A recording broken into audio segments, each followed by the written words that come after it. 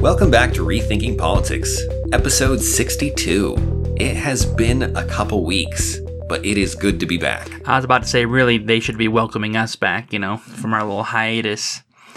Yeah, I'll have you all know vacation was absolutely fantastic. Enjoyed every second of it. Except for those few seconds at that one point, but otherwise, excellent. Otherwise, pretty good. I mean, you were in Washington, D.C., correct? Among other places, yeah. We went to the East Coast for sister's wedding, went to D.C., went to North Carolina, Virginia. But D.C. is the most political place we went, yes, Dan. Yeah, I was going to say, you come away with any exotic political diseases? Yes, I actually caught CRT while I was out there, but there is a treatment and I'm doing better. One of my favorite Babylon Bee articles is the one that said,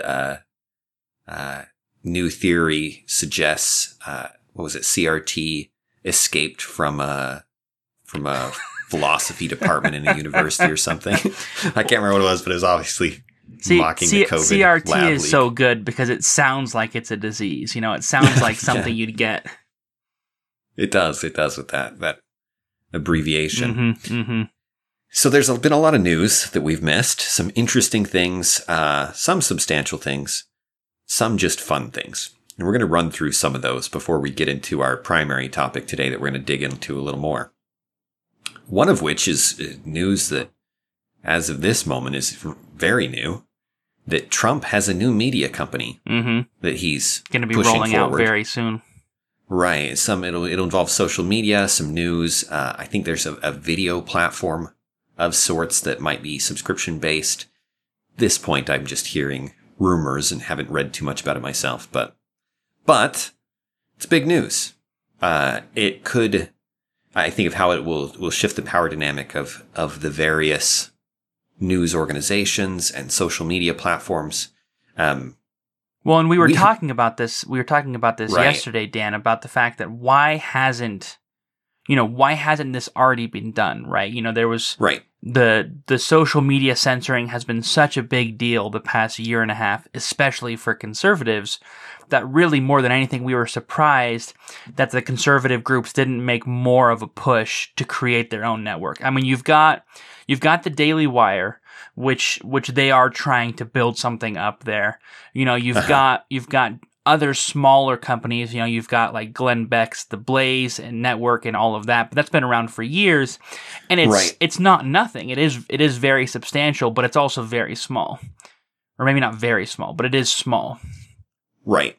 And so I think what's interesting with this is that Trump still has a surprising following and a very loyal following, and that puts him in the unique position of being able to, from day one of this new company, to have an incredibly large start. It basically jumpstart that whole process that none of these other groups have been able to do.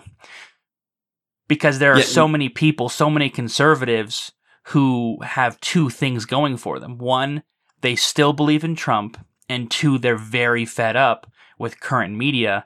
And I think that's going to be more than enough for millions of people, which is huge, to make the switch, to leave Facebook and go over to Trump's new media company. Right, especially the social media aspect. We've talked about this a couple times where like there was Parler, there's been a variety of others that have tried to compete with Facebook. None of them had the momentum or the sufficient backing and to get that big influx of people who yes, right. And it's one of the things about social media, especially because Daily Wire and The Blaze, those are mostly media outlets in terms of like news, which is very different. With social media only works if other people are on it. You have to hit a critical mass, and that's part of why Facebook has been so successful, and it's been so hard to compete with it because it already has that critical mass, and to reach that critical mass on a brand new network is just difficult. It is. It takes something big, and that's where we've talked about this a lot behind the scenes of the inability of people who dislike the state of things to coordinate amongst themselves to make that happen. Because it really doesn't matter which thing they move to. as long as enough of them move to it, right? You could get all of the pundits of a particular political stripe who can see that and could push it, right, and make it happen. And that just hasn't happened. The thing with the most momentum was Parler, and Amazon pulled the plug on it through the servers and things, which, I mean, for good reason as far as a threat to what they think is concerned. Because this would make a huge difference. If this works, it changes a ton of things. It changes politics for the foreseeable future. If this works at the news level, it could outcompete groups like Fox News, who have been bleeding out for some time now. But there could be a new king in town as far as even when it's not viewers. Like, it's interesting to look at podcasts versus news stations, right? Podcasts often have way bigger followings. You get people like Joe Rogan, who's bigger than any news station, and that imbalance keeps going in the favor of the podcasts and the private shows. As people have described it, the gatekeepers of public attention are gone. You can now just make stuff. No, and that was something else we were going to talk about that I think this is a great segue to is Joe Rogan's exchange with CNN with Dr. Gupta, and you know, he went on his show and they talked for 3 hours, and I haven't listened to it yet. I was too busy on the beach and, you know, looking at the Lincoln Memorial or Lincoln Monument, whichever one it is, the Lincoln M. And but it's fascinating, and in many ways is this demonstration of what you're talking about, Dan, that CNN and Fox News and ABC, they don't hold all the cards anymore.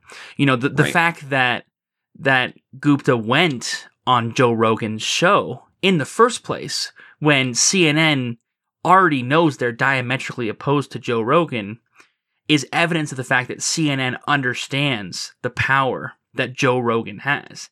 That CNN is not this huge juggernaut and Joe Rogan's this small pipsqueak. In terms of employees, sure. But in terms of viewership, in terms of influence, in many ways they have become peers. You know, and so CNN has to respect Joe Rogan. And the fact that they went on his show is showing that. It's demonstrating that fact. Right. The dispute, for those of you who haven't seen it, is about ivermectin, which we talked about. And we mentioned that the CDC had put out that it was a horse dewormer. Yeah. They're like, you're not a dog, you're not a horse. Don't put this in your body. But it was a people medicine that won a Nobel Prize for not for ivermectin, obviously. Well, for other not for COVID. Not for COVID. Yeah. But for other things. But anyway, so they said that same thing about Joe Rogan. Joe Rogan has their science guy on and pins him down, and it's like, no, to say that I'm taking horse dewormer is dishonest. It's a lie. It's deceptive. Yes, it is a horse dewormer too, but to say it's a horse dewormer is obviously meant to mislead people about it. It's a word game, right? And the guy actually finally admits it. Gupta admits that, yes, they should not have said that. And then Don Lemon pulls Gupta on later and has him like defend it. Like, no, I didn't lie. I said it's a horse dewormer, and it is, right? Right? And Gupta's like, well, yes, right? But it's just it's a semantic game, but it's a semantic game that Joe Rogan ultimately wins. Yeah. Like you said, they're peers in some ways, and then in other ways, CNN is the child in this situation, talking up to his parent. Like even the way they do it, where Joe Rogan is sitting with Gupta for several hours having this conversation, right? You can't weasel around for several hours and avoid a question.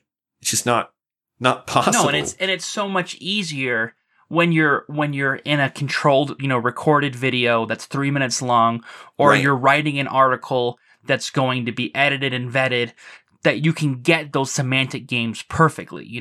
We can clearly imply that ivermectin is basically is Cuckoo Town banana pants, But we don't actually have to say those words. Those words will never be traced back to us because of how carefully we do this dance. You're right. No one will ever environment. say those words. That's what I just said. See, are you disagreeing with me? No, No, that's what I thought. I'm agreeing with you. But if you read those articles, that's what you're left with. That's the takeaway.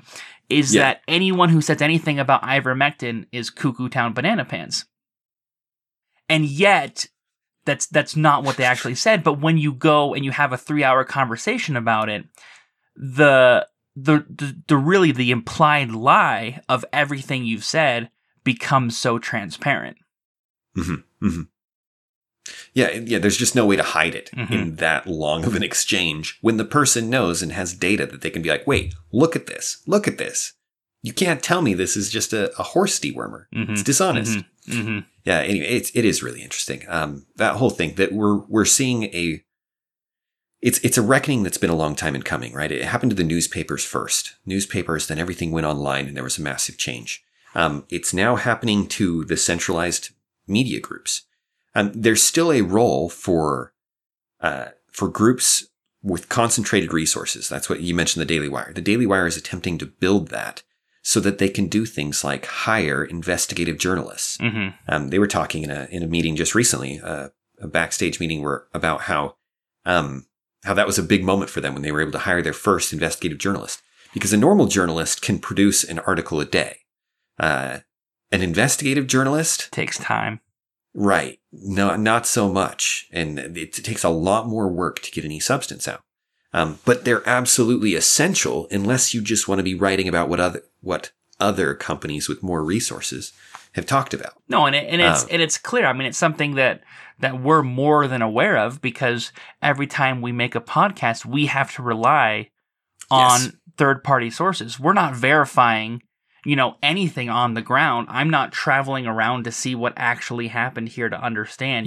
I'm not traveling to Afghanistan. And so we rely on, CNN sent a reporter to Afghanistan. Let's see what they said. And that leaves us as commentators, which is not bad, but we're not primary sources. So for someone like the Daily Wire to have their own investigative reporters who are first, not first degree, who are there, who are reporting, who are learning that information for themselves, and who are primary sources. That's what I meant, not first degree, primary sources, of information. That's just, it's really cool, and it does require a lot of money and a lot of organization. It does. It came up as useful immediately this last little while, where there was a story about a Loudoun County school board meeting where a father was thrown out for getting angry and arrested, and there was a story about it being trans. The meeting, what was being debated was specifically transgender bathrooms and stuff like that, and the father was against it and had been thrown out and painted. There's this picture painted of him, and they sent an investigative reporter to go look into it, and they found that his daughter appears to have been raped by somebody in the girls' bathroom, by a boy wearing a skirt who'd gone into the women's restroom. And it's much more complicated than what the initial surface thing had. And if you didn't have the resources to actually look into it and to send people there and to pull the details into it, you get a very different story. We see it with Bari Weiss too, where she'll talk to people who the official story was one thing, and then you dig into the details and you're like, oh my goodness, this is an entirely different thing than what we thought had happened. Yeah. Which is awesome that there are people who are putting in the effort. Bari Weiss is another great example of someone who's creating something. She's hiring employees left and right, trying to create not just a podcast and not just a Substack, account, but something more, something bigger. And I think it's very exciting. And it's very exciting even if you don't agree with each of these groups. We don't agree with everything the Daily Wire is doing. We're definitely not going to agree with everything Trump's Truth Network is doing. But the fact that it's there, we think is going to be a good thing. You know what I mean? Yeah, in general, less gatekeepers is better. Yeah, having more options is better. Yeah. It's interesting stuff. It's interesting. It's really changing the world around us in cool ways. Another thing that's been interesting, we talked about the vaccine mandate a little bit, and I keep waiting for it to happen. And there are companies that are imposing their own mandates. Yeah, there are companies who are getting ahead and doing their own things, but none of those things have actually been required yet. That Biden said this mandate's going to come out, OSHA's going to write it, and I assumed, okay, 3 days later we're going to have a mandate from OSHA, and here we are still waiting. Yeah, I thought that was as good as the mandate being there, but it hasn't. There is no mandate now. There's no federal vaccine mandate requirement of any kind right now. Yeah, it's interesting. It's interesting. I don't know if there's a PR game there or what the delay is for. I don't know what's happening, but it's weird. It's weird, especially because you'd think that it's time sensitive. You know what I mean? Yes. You're gonna wait a year and then roll out your new COVID plan. Especially because Biden's hinged so much on this. You know, we've talked about this before that he's pushed the pandemic of the unvaccinated and the unvaccinated as being the root cause of all of our problems. You would think that there would have been quick rollout, and I just don't understand why there hasn't been. Yeah, the obvious solution is the mandate, which he speaks about, but then doesn't do. And I wonder to some degree if the fact there is no mandate hasn't been lost in the noise, and that he's getting intentionally walking saying a middle road. Yeah, he's getting points for saying it without having the catastrophe that would be if he does make it happen and it gets thrown out on constitutional grounds. Or it doesn't, and 5 million more Americans get vaccinated and nothing fundamentally changes. Yeah. Then politically he's screwed. You know what I mean? Because if he does something and it fails, that's one thing. But if he's saying, "Hey, I'm trying to do things," and it just can't, and it's not working for bureaucratic reasons or whatever. Yeah, the Republicans are stopping it. The bureaucrats are stopping it. Yes, that gives him an out. That's a good point. And if you did push the mandate, I don't know what would happen. I'd be curious. I think some states would throw down the gauntlet. And maybe it'd just be talk. Maybe it'd be more than that with this issue. I don't know. No, and part of it is with this OSHA requirement is that it's not even going to be enough for what he says we need. You know what I mean? It's on paper, even if it's 100% successful, it's not going to hit the numbers that he needs. He's talking about crazy high, like in the 90s percentages for people to be fully vaccinated for it to be effective. And it's just not going to happen. It's hard to predict what's going to happen, but that's one thing I'm very confident in saying is that's just not going to happen in the United States. Mm-hmm. Mm-hmm. Yeah, I don't think so either. I think we're pretty much at where it's going to be, at least for the near future. No, I think if the mandate does eventually roll out, you will get an increase. You'll get a spike. You'll get like a 3 or 4% increase in that number, but that's just not going to get us to where we need to be in terms of what he says we need. Yes, right. Yeah, it's interesting stuff. The last thing that's worth noting is that we've talked about. There've been a variety of spending bills this year. Joe Biden is pushing his Build Back Better. His Build Back Better plan, right? There's the infrastructure and the Build Back Better. There's two bills right now. At this point, the names, I don't know what it is about the names this year, but I feel like every bill has a name, but then they shuffle them. Yeah, and the names get tossed around, and it's right. I don't know what the name of the bill is anymore. Is this the jobs plan? Is this what is this? No, and that's why I said Build Back Better, because that's what the terminology they're using now generally about. I'm not even sure if one of those bills is called that.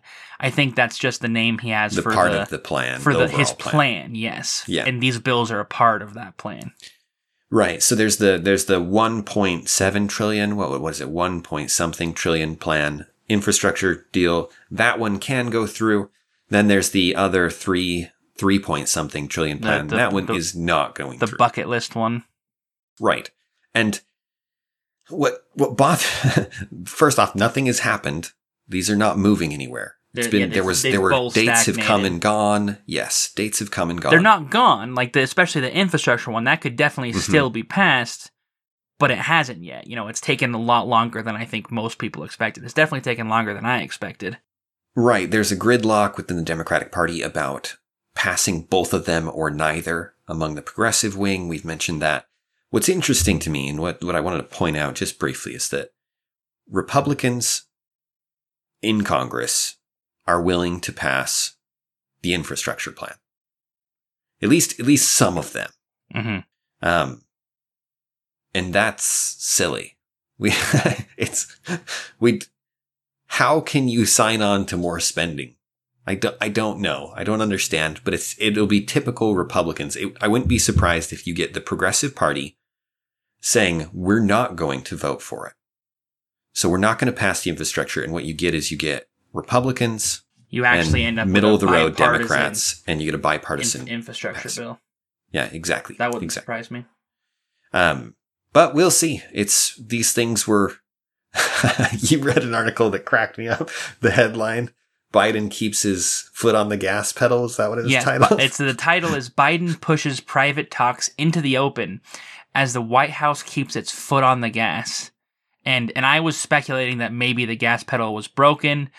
Dan said that really, I think he says that the car's actually lifted up in the shop and, the wheels are turning or something. And we're on nothing's ice. happening. Yeah. Whatever the case, it's any news on this at this point is posturing. Mm-hmm. It's nothing's really happening there. Yes, because moving the private talks to public is not really foot on the gas. It's just trying to keep it alive is what it sounds like. You know what I mean? That sounds like CPR. Right. Keep it alive and try and expose particular politicians to criticism within their districts that might get them which they did changed 3 weeks ago with the Democrats who were concerned about going all in, who were like, I don't think we can even support, this, not the infrastructure one, but the other one, the $3 trillion one. And they were publicly skewered for several days and it didn't work. Right. At this point, it is just a lot of noise. The wheels are spinning. There's smoke coming out. Nothing's really happening. But what is happening, what I do see a surprising amount of articles from, and that is really interesting, is talk about the supply chains and inflation. Mm-hmm. Mm-hmm. Because that doesn't matter whether or not a bill is passed. That's happening. That's right. That's real. This is happening. You can feel it. It is interesting. I heard Andrew Yang. He was talking to Sam Harris in a conversation about this that I think is a good introduction to this topic, where people are wondering, is it going to last? And what is causing it? These are the two questions. Because if you know what's causing it, maybe you can address it and you can help it. More and more people are speculating that it will last. I see surprising sources, sources, pro-Biden sources, suggesting that it will last, which is a bad sign. As far as the politics and optics of it go. Mm-hmm, it's getting harder and harder to see. To argue that it's just transitionary and temporary. Yes, right. And now there are obvious bottlenecks. We've talked about the Great Resignation, this problem of people are not working.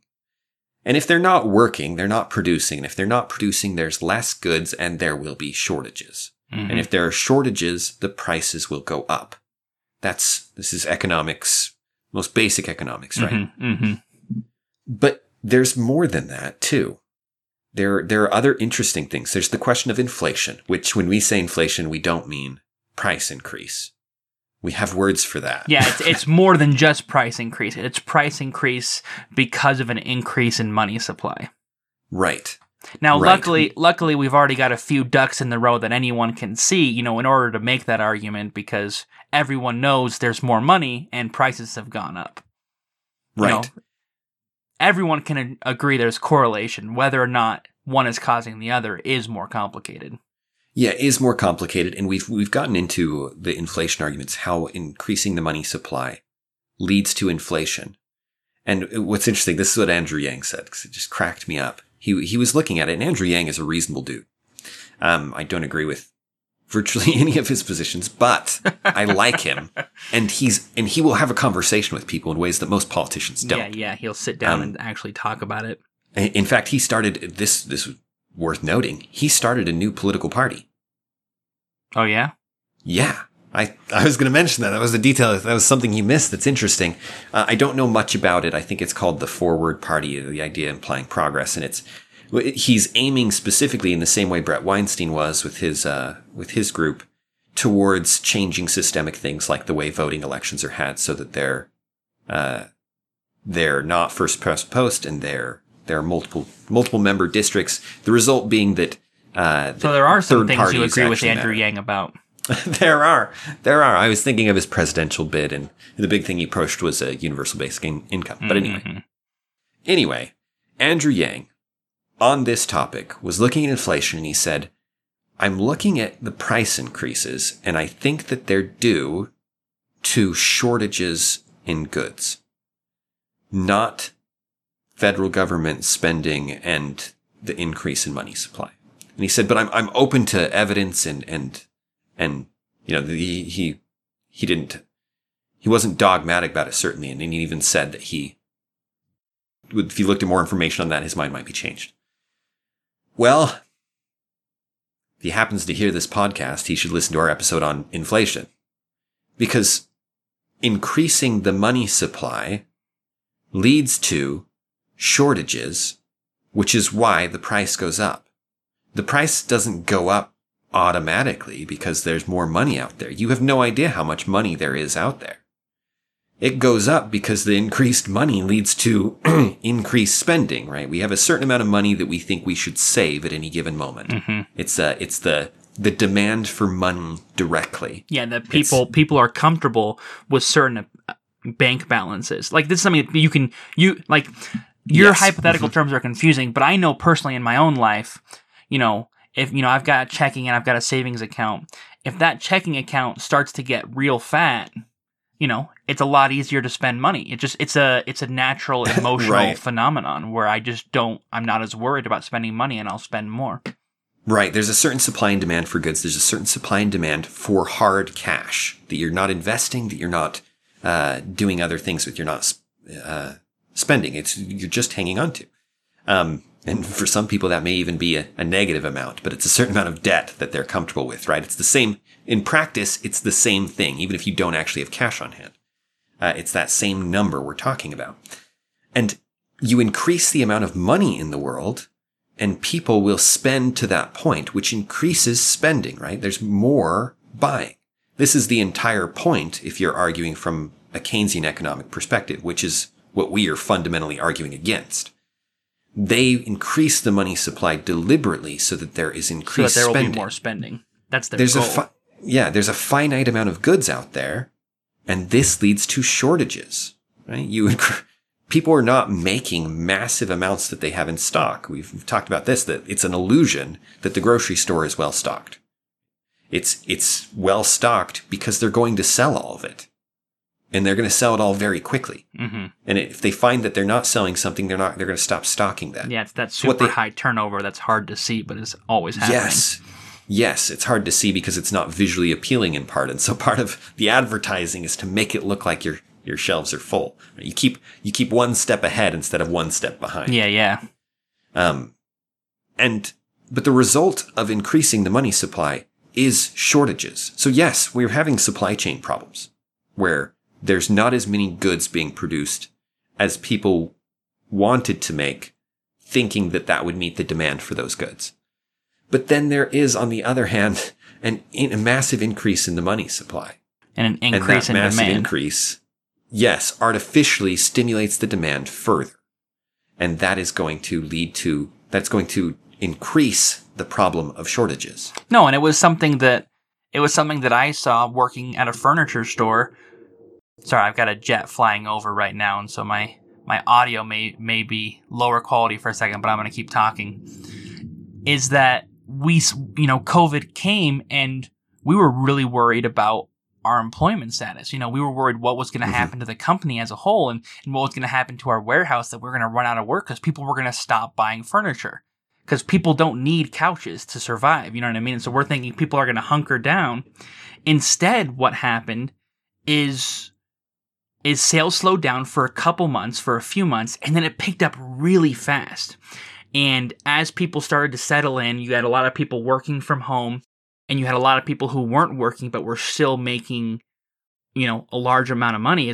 In some cases, people were making more than they were making before, and you actually had a serious uptick in sales, where we had really good quarters where, I don't want to name the company, but where the furniture company was doing incredibly well and surprisingly well, even in the midst of a pandemic. And it was super surprising. And then, we had labor shortages because we couldn't get people to work to fulfill this demand. And that's something that we've been struggling with for the past year in a completely unexpected way, And that's Right. just a small example of what's taking place on a larger scale, where people are buying stuff, but people don't want to work because of that increase in money supply.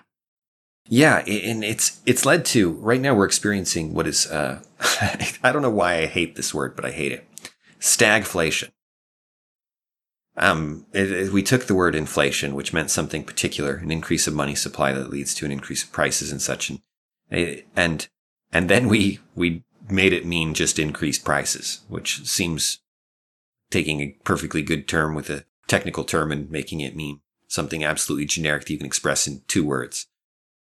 And then we have stagflation, which is a particular kind of inflation, but it's the idea where the prices of goods are going up and there are labor shortages.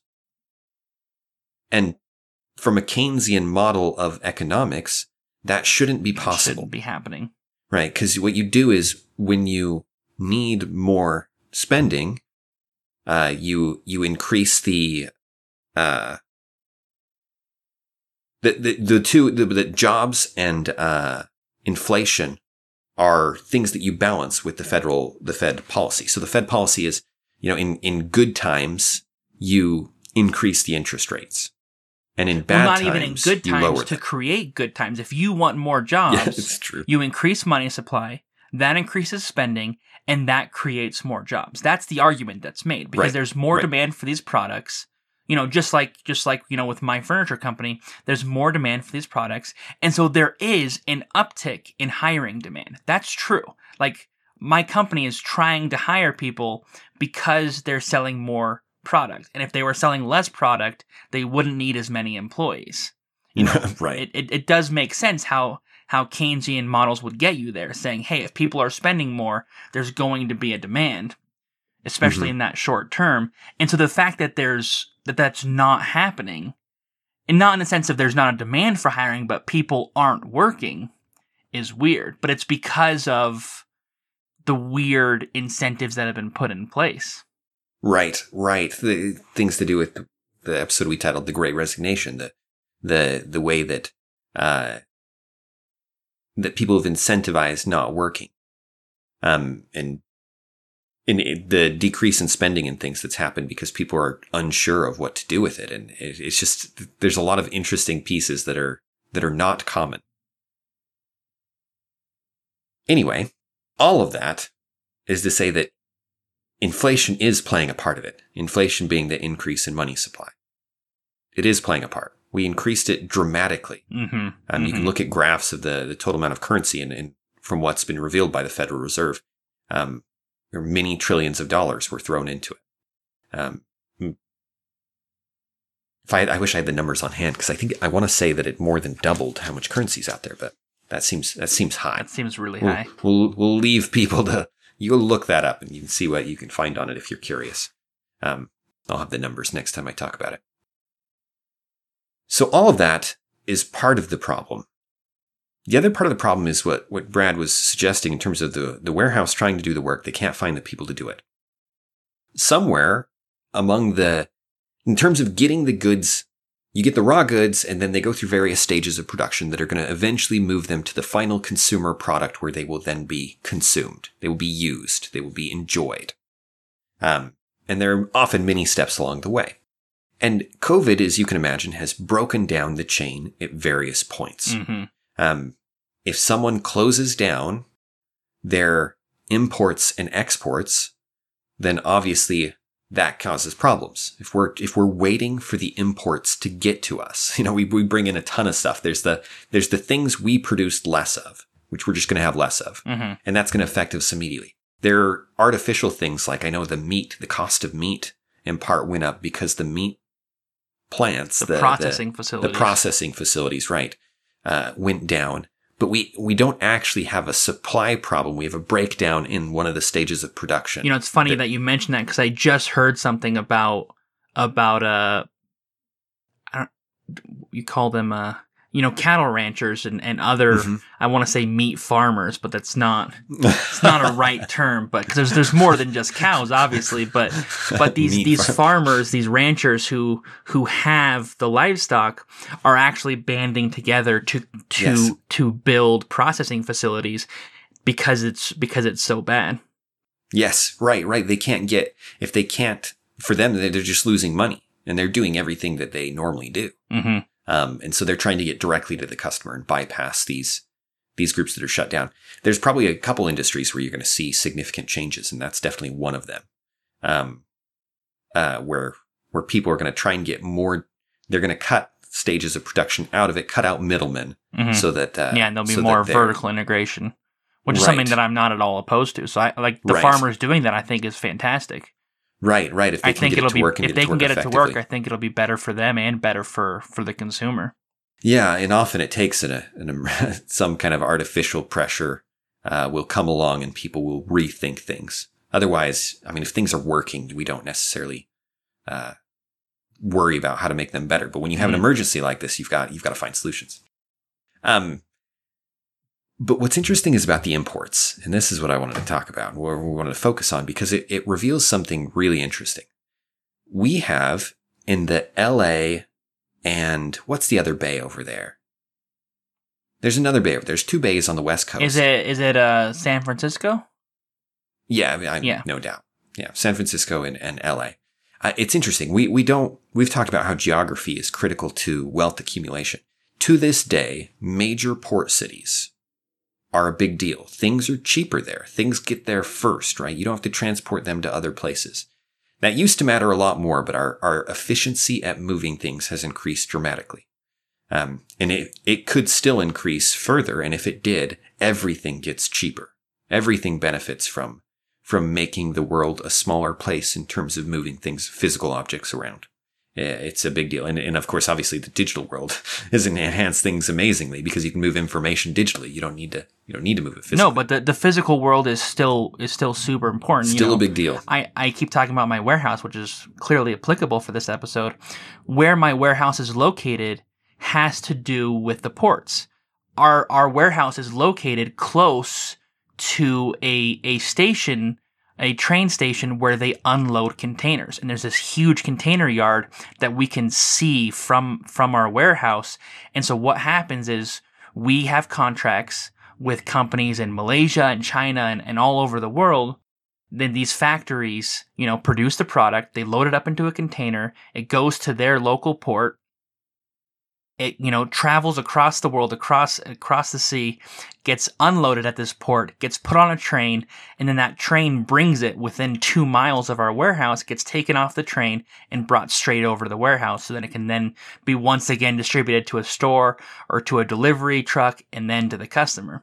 And so it's cool getting to see that whole process, but it's all built around how do we get from point A to point B, because they're incredible distances that your ottoman is traveling before it gets to your feet. It's pretty cool. It is. And that's interesting stuff. It makes sense that you'd be as close to that as you can get space. It reduces your costs and across time. That's a big deal. It's a big deal. Reduces costs and potentially can actually expedite things. Yes, and makes getting goods in faster. Yeah, in port cities, so these ports deal with upwards of 40%. I saw a couple different figures, so I'm not confident on which one is correct. But 40+% of imports into the United States come through these two ports. Which is crazy. So what's happening in the ports? I can imagine a lot of different things. Maybe there are just no ships coming in. Yeah, because everyone's familiar with the backlog.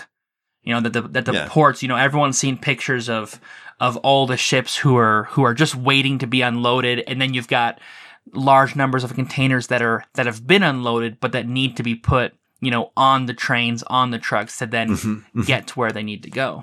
Right. But people have heard about it, but it's not intuitive, at least not to me. I would think that it's at least equally possible that it's empty, right? And we're just waiting for the ships from other countries who are struggling with COVID and have lockdowns and things to get their stuff to us. Yeah, and that's not what's happening. That's not the case. The stuff is there. The stuff is there and has been there for months in many cases, maybe even longer in a few cases. And it's just waiting to be unloaded. There are boats that are sitting there, not even docked, just waiting for their turn. Obviously, there's been a breakdown in moving things at that point, right? We've got a bottleneck, a very obvious one you can visibly see out your window. And perhaps that's in part because there was a delay and then lots arriving at once or something. I'm not familiar enough with the details. But it's really, really bad at this point, where the shortage is literally because we can't unload them out of the boxes, get them onto the trains and get them spread out, distributed across the country to where they, as you were saying, they then loaded into warehouses and trucks and to the stores, right? This is one of the first steps. You get them out of the ocean. So the solution seems very simple. You work the physical world, right? We have a geography problem here, that there is X amount of space in this bay. Yeah, because it's not even the bay that's the problem. It's the actual dock in the port where you have the resources to unload. You need space to put the containers. You need giant cranes to unload these containers. You can't be like, hey, we've got a beach over there. Let's have that container ship get us close to that beach, and we're just going to start ferrying. We'll open up the containers on the ship and just start bringing it out box by box by hand. No, it doesn't work that way. That would never... Right, that would slow you down. Yeah, immensely. That would never get even as close to efficient as what these ports are doing, because they're moving thousands of containers, in a day. Right. And you can't simply increase the amount of work that's being done at a given time because of the physical limitations. You can only throw so many more people and so many more cranes into the space before it becomes counterproductive. Let alone safe, let alone reasonably safe for them to organize. Yeah, at a certain point, you'll just max out capacity. Right. So if this is a major problem, go ahead. I was going to put it this way. So if you had asked me, a week ago or a couple weeks ago, what I thought was happening, I'd say, oh, well, you've got all these container ships waiting to be unloaded. You've got the ports are working around the clock, but because of the backlog, because of the demand, they're just not able to do it. But they're maxed out. They are working around the clock and they just can't get it all. There's too much. Yeah, we take it for granted that they would be doing it as well as they could be doing it within reason. Maybe there's some innovation they're not applying or something, some technology they could use to make it a little better. But that they would at least be working at it around the clock. And they're not, or they weren't. They weren't. They are now. It looks like they've been doing it for about 3 or 4 weeks. That they are working around the clock now. And by that we mean that up until those few weeks ago, for all through this pandemic, and then even before, those two ports were not working 24/7. And for anyone who works in many of these fields, you understand how crazy that is. You know what I mean? I work in a warehouse that operates night and day because the warehouse only has so much capacity for people to be doing work.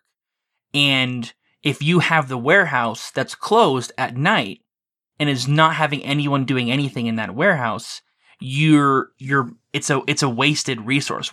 You've got all this equipment that's not doing anything, and the end result is that you would actually need a bigger warehouse in order to do the same amount of work, but just during the day. And so they operate it day and night because that's the most efficient way to get the work done and to increase their volume. Mm-hmm. So to the fact that we have 2 ports coming into the United States that are one of the biggest bottlenecks, not just for my company, but for basically the United States economy. United States, yeah.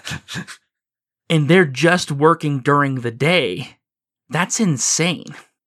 It's just insane. Hearing that, it's hard to believe. It's hard to believe that they weren't working through the night. Yeah. So what was it that changed their minds? Because they can work at nighttime. We invented light a long time ago.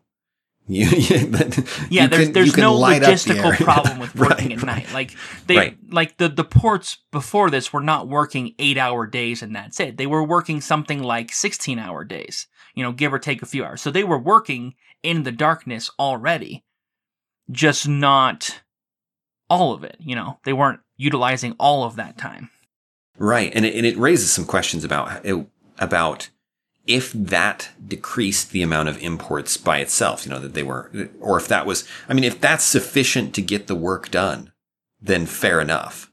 But it's weird, like you were saying, because you're not doing all the work you could be doing in a given space when you're not working 24/7. You're working at max capacity for 16 hours. Why aren't you working the other 8? If there's not enough work, fine. But then there was more than enough work. They've got a backlog of months. Right? They're talking about 6 months to clear this backlog, now working 24/7. Were they waiting for an invitation? So what you get is you get Joe Biden negotiating with them to get them to work. Yeah, at least that's the narrative. That's the headlines, right? Yeah, we'll share one. That talks about this and how he met with them and negotiated with them. And by them, we're talking about the union. The unions. The ILWU, what's the acronym stand for, Dan? You're the acronym king. The International... Thank you for appreciating that joke. Hey, shots fired. OSHA, I don't know. It's the International Longshore and... I can't remember. I looked at it. And worker union? And longshoremen. We got a W in there. Longshore and Warehouse Union. Oh, International Longshore and Warehouse. Longshoremen and Warehouses Union. Okay, I just found Longshore, not longshoremen. The longshoremen are the people who work for it. Are you sure? Because I'm reading a quote from Biden saying, "I particularly want to thank labor, Willie Adams of the Longshoremen and Warehouses Union." Maybe. I'm pretty sure the official name is... Okay, then I'm not going to worry about it. I wouldn't... The teleprompter was wrong. No, I'm just kidding. Either way, they know who they're talking about. You're staking your reputation that you know better than Biden's teleprompter. And now we got shots fired against I'm looking Biden's at a Wikipedia teleprompter. page, and I've been looking at this all day. I don't know why they would call it longshoreman and warehouse. I feel like we could make a few jokes here about Wikipedia versus teleprompters, because neither have great reputations, to be fair. It's true. It's true. I do think Wikipedia is generally reliable, but you never know. You never can't be 100% sure. All right. Anyway, so that's what's interesting, right? He's negotiating with who? He's negotiating with union. Why isn't he negotiating with the people who run the dock? And the answer is, well, he is. He is negotiating with the people who run the dock. And it's the union. Mm-hmm. Employed by who? Employed by the cities. Yeah, so the city runs the port, and the city has negotiated for decades with these unions. And so now you've got this balance of power between the unions and the cities. And if you don't believe that the unions have a large amount of say and a large amount of power, just listen to this quote. It's from, I think it's from the LA Times. And we'll have a link to it. This is an article written like 6 years ago that was just exploring this as an interesting thing. Mm-hmm. In 1960, the ILWU cut a deal that paved the way for a revolution in shipping. For centuries, longshoremen had used highly labor-intensive methods when loading and unloading ships: nets, metal hooks, and pallets. The union offered to embrace use of containers. They didn't invent the use of containers. They just were willing to embrace them in exchange for higher pay and benefits, along with richer pensions and buyouts for displaced workers. The strategy continues to define the union's approach. In 2002, contract negotiations broke down in part over computer systems intended to replace clerical workers who tracked cargo. The deal led to the elimination of hundreds of clerical jobs, but the union negotiated substantial increases in pension benefits and held on to free health care. This is fascinating to me because where I work, employees, lower management, we're always, looking for things to make our jobs easier. And so if the company says, hey, we're doing a software update that's going to make your lives better, or we've got these newer RF guns that's going to make your job easier, we're like, fantastic, thank you. How can we help you get this rolled out? We're not like, hold on. You said it's going to make our jobs easier. Well, let's talk about this. If you want us to start using these new RF guns that's going to make us more productive, what are we going to get for it? Because otherwise, we're not going to do it.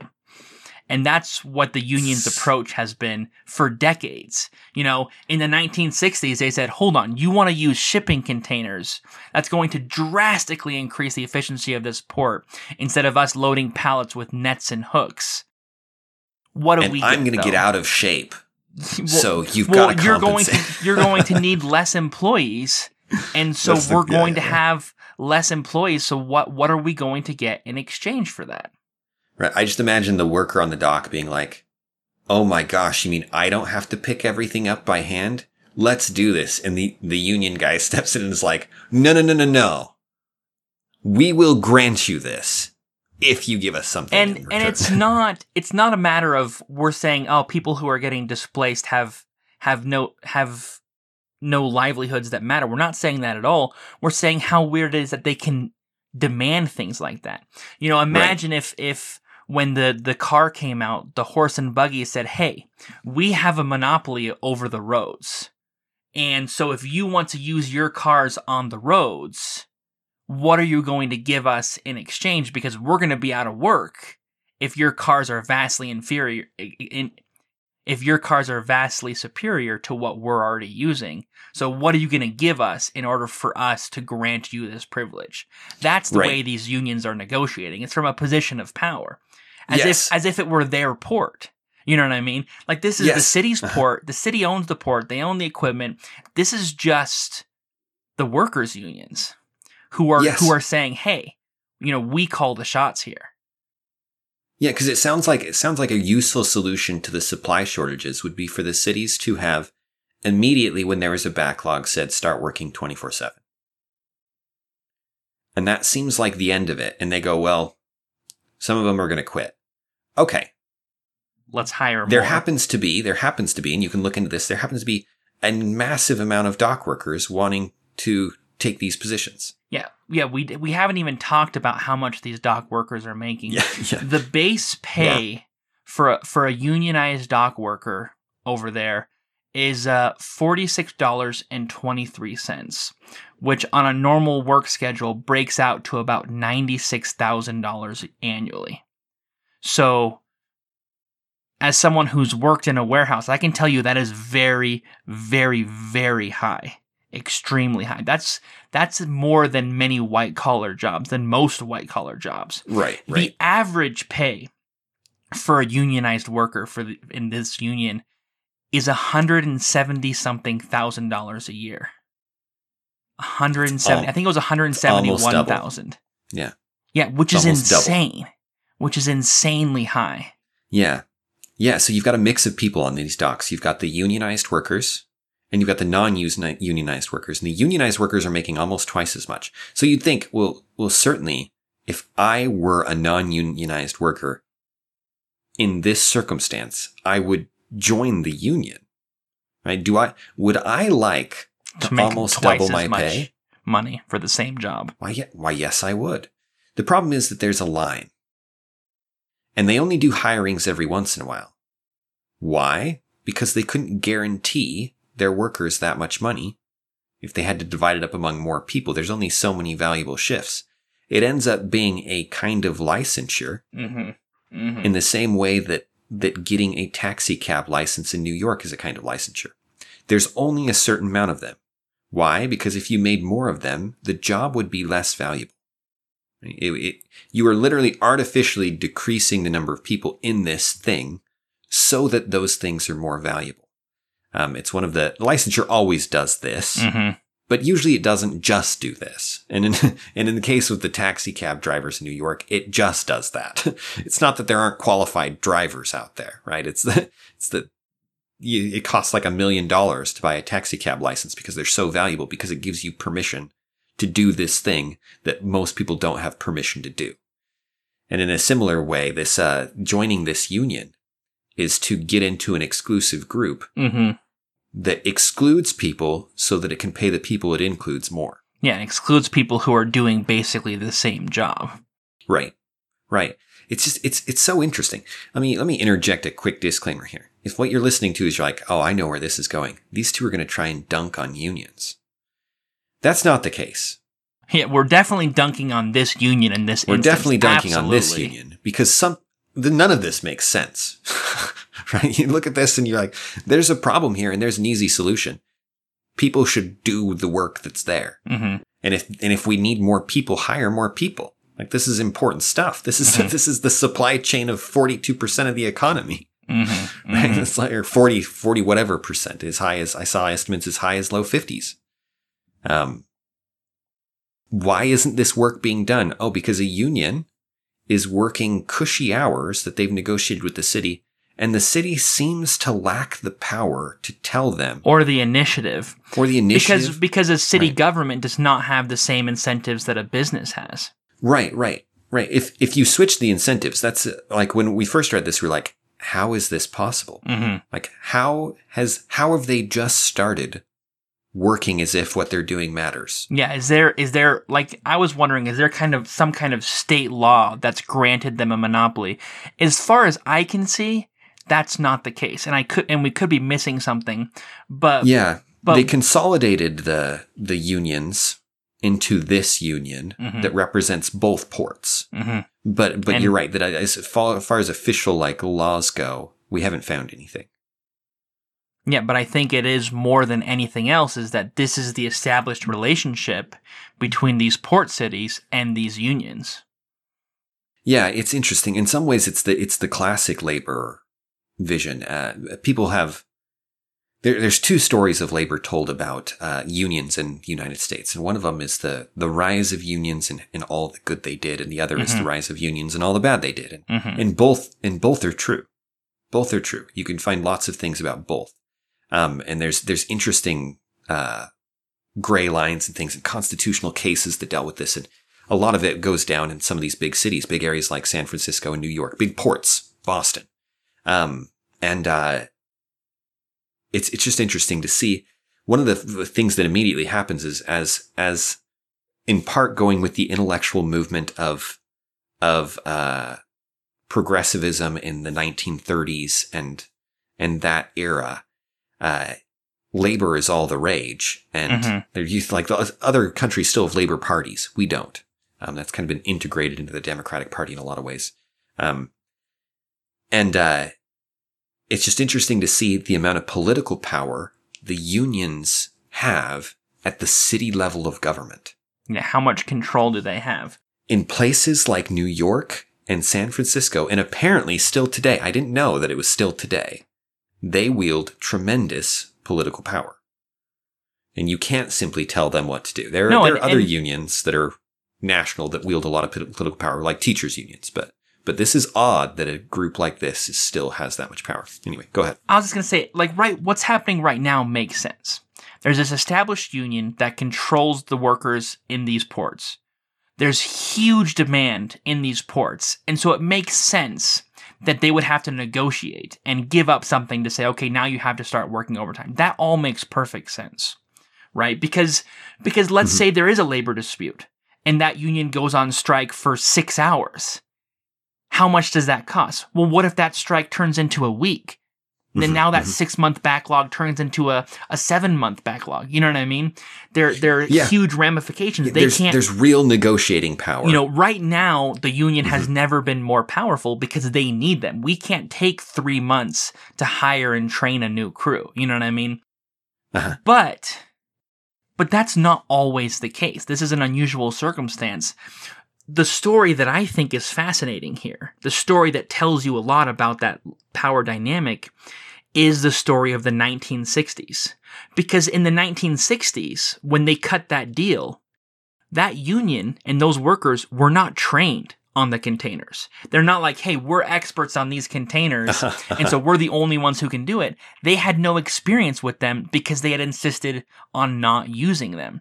And so what's crazy is you have a bunch of workers who are literally unexperienced on what you'd like to implement that you have not implemented yet. So what we're talking about is probably a years-long conversion process for these ports, which means that you could train and hire an entirely new workforce during that time period. Like, it's not time sensitive at all. And yet they chose, instead of doing that, to offer incredibly extensive packages and deals and pay increases and buyouts and payoffs to this union in order to buy their permission to upgrade your own port. And that's insane. It is. And that is simply insane. To this day, the union has conditions that stop the ports from dealing with automated ships. I'm not sure what the exact language is, and I'll attach the link from this article that talks about it, that to this day, the union has rules that stipulate they won't work on these automated ships. Yes. And that's insane. Yeah, it's and it makes sense from the perspective of the union. Like, a union's job is to secure as many benefits as they can for the people who are part of it. This union's doing an excellent job, for securing things for their workers. Like, that is the union to be a part of. If you're going to be a part of a union, be a part of that one. Right. They will take care of you. If you're going to work weekends, they have to pay you time and a half. Doesn't matter how many hours you worked. Even if it's your first hour of the week. If it's on a weekend, you're getting time and a half. It's time and a half. And like as you said, not nights, even though that's the norm in this kind of scenario. It's truly, this union has gone above and beyond. The reason it succeeded is because there's a couple of reasons, but two of them that are really important. One is that you can't move this somewhere else, right? If you had a union like that at some place in the US and they really couldn't seem to get around it, what they'd do is they'd move the country overseas. They'd move the business overseas. They'd close that warehouse. Yeah, they'd be like, okay, we're done here. It's not cost effective anymore. Yeah, we're done here. We're losing money. And this is just silly. We're going to go and we're going to employ somebody else. And that would be that. And that can't happen. You can't close the port. You can't move the bay, right? This is the best spot. Bays are incredibly important for how much easier they make bringing shipped goods in, right? The large ships that can't come so close can come closer in a bay, and then you can do things way easier. We're not to the point where you can bypass the geography of bays. No, and then the other problem, Dan, is that how unions are supposed to work is they're supposed to be. The point of unions is that you organize labor so that they can come to the table as almost equals to negotiate with the businesses, as at least a peer, right? As someone who also has leverage and power. Yes. And that is good. We have no problem with that. We think that is something that unions have actually contributed, is being able to have that kind of organization. And it's in that sense a natural development for workers to band together and work together. And we don't agree with all the laws that are in place regarding unions, or for that matter, right to work laws. We don't think either of them are perfect in any sense. Yes. But in general, we're not anti-union. But what you have here is not a union organizing workers to come to the table to meet with a business who has its own goals. What you're talking about is a union that is organizing the workers who are coming to the table with government officials who are also being lobbied by the union at the same time. You have that regulatory capture where next thing you know, the union is in many senses, not literally, but in practical senses, on both sides of the table. And that's how you end up with deals like this.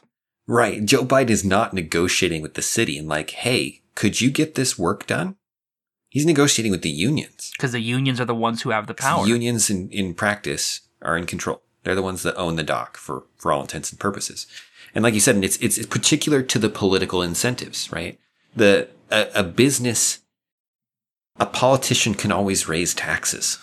There's to some degree, there's an unlimited pocket. You're never confronted with the economic realities of profit and loss as a government entity. You are confronted with the inconvenience of displeasing your residents through an increase in taxes, right? No one likes that. That is a cost. But it's different. But it's different, and it has different solutions, right? And if you can be seen to be favoring a union in a state like California, it may not even be a cost. It may be a benefit to be like, yes, we're taking care of this. This union is really strong. Especially if it's a long-standing and very powerful and very financially well-off union that can make or break your political career just by themselves. Right. What's unique about it is that the nation is held hostage to it in this weird circumstance where they could be using technology that's better, right? And they're not. They're not because they don't want to, because it would reduce the number of people that they employ, right? Or because I guess they haven't worked out a sufficient benefit package. A sufficient reason to do so. Right. The pressure hasn't mounted enough to where the city be willing to bend to whatever their demands are to make it happen. And they could be working around the clock, and they're not. They are now. Yeah. I don't know what benefits were traded for that. Yeah, we don't know what that negotiation was.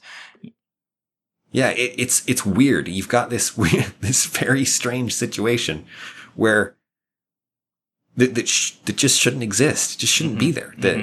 And what's missing is the economic incentives. The economic incentives were different. If it were standard business union relationships, this would have been worked out. It would have been fine. But there's no profit incentive there to make money and to reduce costs. There's no real negotiation. Yeah, and if it were a regular union, that would have been worked out as soon as the demand picked up. The city would have, the business, if it wasn't a city, would have been like, okay, this is what we need. Let's come to a reasonable understanding. And they probably would have given the union something. We're not saying that they shouldn't have. There shouldn't be a negotiation. We're not saying that at all. We're saying the fact that it took, a year for there to even be this negotiation, for the president of the United States have to get involved in order to agree on working some overtime in order to allow 40% of the nation's imports to happen at a necessary pace. That's so weird. It's just counterintuitive on so many levels. It is weird. It's interesting. Unions are really interesting as a political force. They, if you look at donations, often when we're talking about donations to political campaigns, we're looking at specific things. We're looking at individual donors because it's often celebrities or famous. Jeff Bezos, how much did he give? Who did he give to? We look at companies. If you look at all donors who donate large amounts, it's been years since I've looked at this list. I should pull it up and maybe we can link it. But unions give ridiculous amounts of money to political groups, comparable to the biggest businesses. Yeah, just like the big businesses, absolutely. Yeah. Right. They function exactly the same in terms of political lobbying. Yeah, which is buying influence. Yeah. In the crudest of terms. In the crudest of terms. And it's often unions that are they're federal unions, right? They're things like the teachers union. Yeah, and we've talked about the teachers union and the power it has in stopping things like, charters and vouchers. We had that episode a long time ago. Right, and it's bizarre. Like, taxpayer dollars go to these groups who then, some of that taxpayer money is then funded into mandatory, often with federal jobs and things, you can even have mandatory membership in a union. So the dues are subtracted just like your taxes are. And then that money is used to lobby for the benefit of that government group, what is essentially a government agency. Yeah, at that point, it's no longer... It's become more complicated at best. Yeah, it's a weird circle. It's kind of sick. Anyway, political donations are an interesting mess. But that's one of the problems that I feel like people in general would be like, that seems wrong, unless it's helping their guys, and then they're happy to give it a pass. No, and maybe that's part of why we took this time to just highlight this one issue, is that, over the past 2 years, time and time again, we're being offered very simple explanations for what's going on. COVID has caused the economy to struggle. The unvaccinated are the cause for all of these problems, for why, Joe Biden hasn't been able to stop COVID. Each of these one sentence sound bites that are missing so much. COVID did not cause the economy to stop. All of these different things, from the individual fear that people had, to government lockdowns, to different kinds of restrictions that made it very difficult for factories to stay open of different kinds, the different countries in the world and the things they were doing. All of these were factors that had a huge effect on what happened in 2020 that weren't being talked about, especially for a long time. And here we have that again, where we just say, okay, well, we've got these shortages, and it's like, okay, but that's not the full picture of what's going on. You know what I mean? If you want to understand the shortages, you have to also be looking at the unions that are set up in these ports. It's interesting. Just recently, DeSantis in Florida made an announcement about. He said, "Hey, we have capacity. Our ports in Florida have capacity. Any of you guys who are sick of waiting, come over here. We'll take care of you. We're not going to give you the runaround like California." And I thought that was fantastic. Even if it takes months for some of those ships to, maybe it's the next wave of ships coming over. Some might end up going to Florida instead of California. And that's awesome, because maybe that little bit of competition will help strip away some of that power. Yeah, it's interesting. It reminds me of a American history thing where people were under the assumption that by passing the Constitution, what they were going to be able to do is make, with centralized control, what you would do is you would decrease the taxes between the states. Like, there'd be free trade within the states. There was free trade before that, but somehow they sold people on this idea. And then what they did is they raised the tariffs on the ports. Mm-hmm. Because what would happen before was the competition between the different states kept tariffs low. Mm-hmm. Yeah, right. So Boston and New York were competing. And so to have some competition thrown in there like this, it may be useful, though. I don't know how expensive it is to go through the Panama Canal these days. Yeah, there are a lot of factors that could complicate that, absolutely. But hopefully it is a legitimate threat that then moves things, makes things more efficient elsewhere. Absolutely. With that, thank you for listening. It's good to be back. We'll see you next week. This has been an episode of Rethinking Politics. You can find us on all of the major podcasting apps or on YouTube. You can reach out to us at rethinkingpoliticspodcast@gmail.com, or you can visit our website at rethinkingpolitics.podbean.com, where you can support us via Patreon. Thanks, and have a wonderful day.